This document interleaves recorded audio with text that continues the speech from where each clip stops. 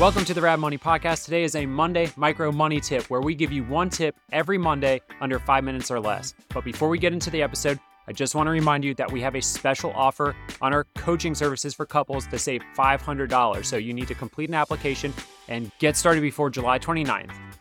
Okay, Rebecca, now that that's all out of the way, what's today's Micro Money Tip?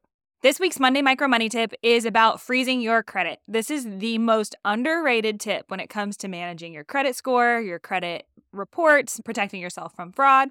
People don't talk about this tip enough, but is the best way to really protect yourself. And the best part about it, completely free. Yes, I think people obsess about their credit scores and they're always worried about what's going on with their credit score. But a credit freeze is a great way to add a layer of protection and to make sure that people aren't opening up any accounts in your name because you have closed off access to your credit with all three major bureaus. That's Equifax, TransUnion, and Experian.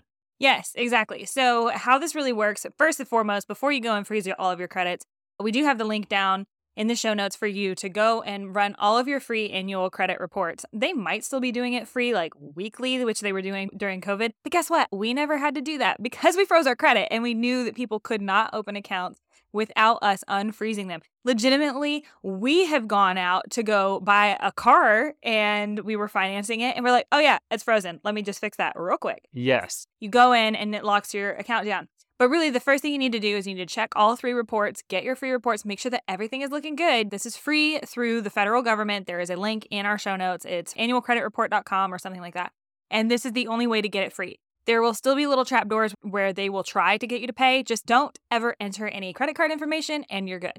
You're going to review your credit report before you put your freeze in place. It's just a really good idea to check your annual credit report. Just make sure that everything is looking good. It's just a part of good management of your credit. The second thing you're going to do is you're going to go to each bureau again using the other links that we have provided for you. And you're going to set up an account and you're going to freeze all of your credit from all of the three major credit bureaus. There are other credit bureaus, but we're really focused just on the three, which you've probably heard of: TransUnion, Experian, and Equifax. Yes. So all those links are provided for you down in the show notes below.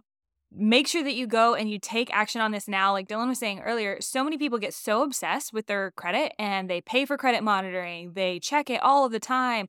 And whether that's for your credit score or making sure that you're not a victim of identity theft and fraud, you need to make sure that you're putting simple things like this into place that cost you literally nothing and really help protect you from all of those things.